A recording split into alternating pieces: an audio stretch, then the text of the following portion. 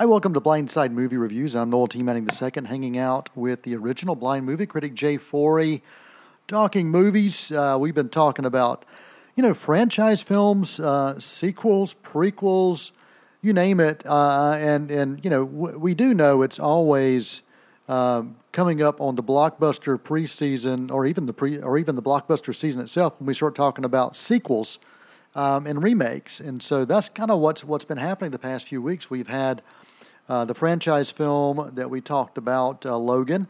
I also talked about Kong Skull Island. And this week, we're talking about Disney coming back to the big screen with yet another live-action version of an animated classic, Beauty and the Beast. The original back from the original everyone remembers, with all the music and the great soundtrack and the songs that stuck in people's minds. It goes back to 1991. I can't believe it's been that long, but the original musical version of Beauty and the Beast that Disney had as a classic was 1991. So here we are with a live-action version in theaters this weekend with Emma Watson, Luke Evans in this, Josh Gad, Kevin Kline, and many, many, many more, including Ewan McGregor, Ian McKellen, Emma Thompson. Stanley Tucci. I could spend 30 minutes just talking about all the cast in this particular version of the live-action film Beauty and the Beast. Yeah, and before we start, I told you that I was going to have a trivia question for you, but I decided not to do it. I'm waiting until I have a really, really, really hard one, because I'm batting zero right now, and it was really embarrassing last week when you knew the trivia question before I even asked it. So. Well, I've got one for you. I actually, my daughter, back when she was in elementary school, they did several songs from this in their kind of concert choir, and they had me performing as a particular character, and I sang the song "Be Our Guest, Be Our Guest, Be Our Guest." Who sang that song? Do you remember who sang that song? Not the actor, but which character sang that song? Wow. And I read it, and I forgot already. Right. That's why I'm not good at trivia. I forget soon after I hear it. It was Lumiere, the Candlestick, and Miss Potts, played by Angela Lansbury. That's right. And so I sang that in a French accent. So if I can, I'm depending on how long this show runs, maybe I'll sing a few lines from it. Man, I'd love to hear that. Wow. And do it at the end, so if I want to hang up, I can real quick. All right.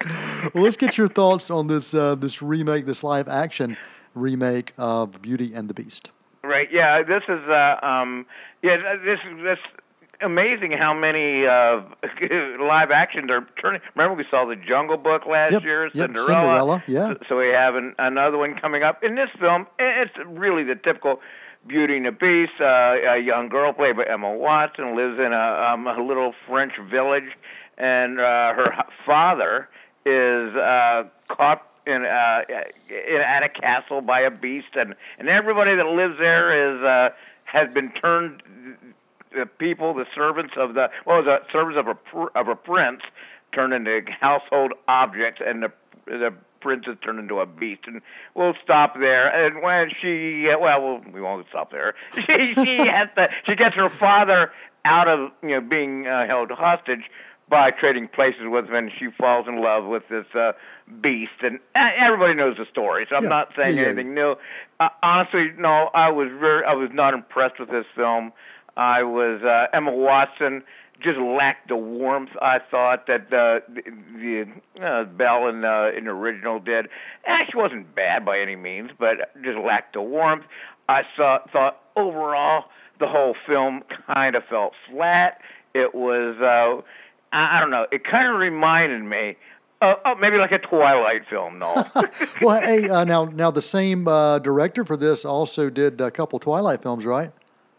Oh, you're right. That is not a trivia question. Okay. So, I want to get that straight there. So, you're right. Yeah, Bill Condon did 3 and 4. Yep. So the music, the movie was flat, kind of like you're singing, right? Oh, Exactly. They're like, you're singing maybe when we'll find out here in a minute. Honestly, the music in this film is really good. I mean, it's like, I liked it as much as I enjoyed the original. Yeah. The story was great, but it hasn't changed much. So it's, once again, not a bad film. It's one of those films you have to, I mean, that was a great animated film. You have to do as good when you're doing something like this. And I'm not sure where they went wrong. Okay. They spent $200 million. Wow. They should have been able to do something.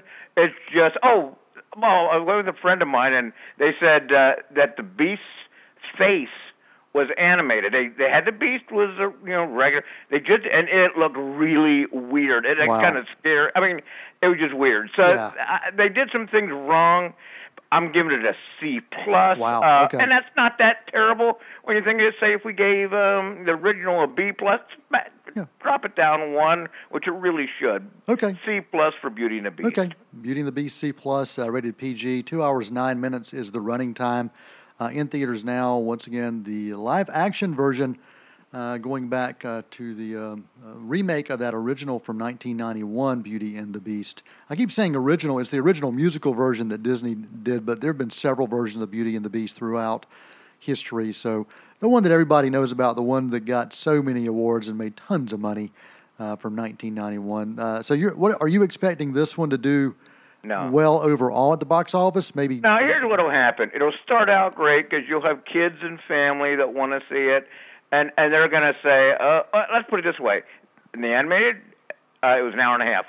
2 hours and 15 minutes. And it just went long. And that's the other thing, too. So when you get to family and kids movies, you can't be doing them 2 hours and 15 minutes or more. I mean, I don't see it. I think people, even if they like it, okay, let's get this over with. Gotcha. All right, Jay, your website is on, you can find it on blindsidereviews.com, but it's based on the report card, so let's hear it.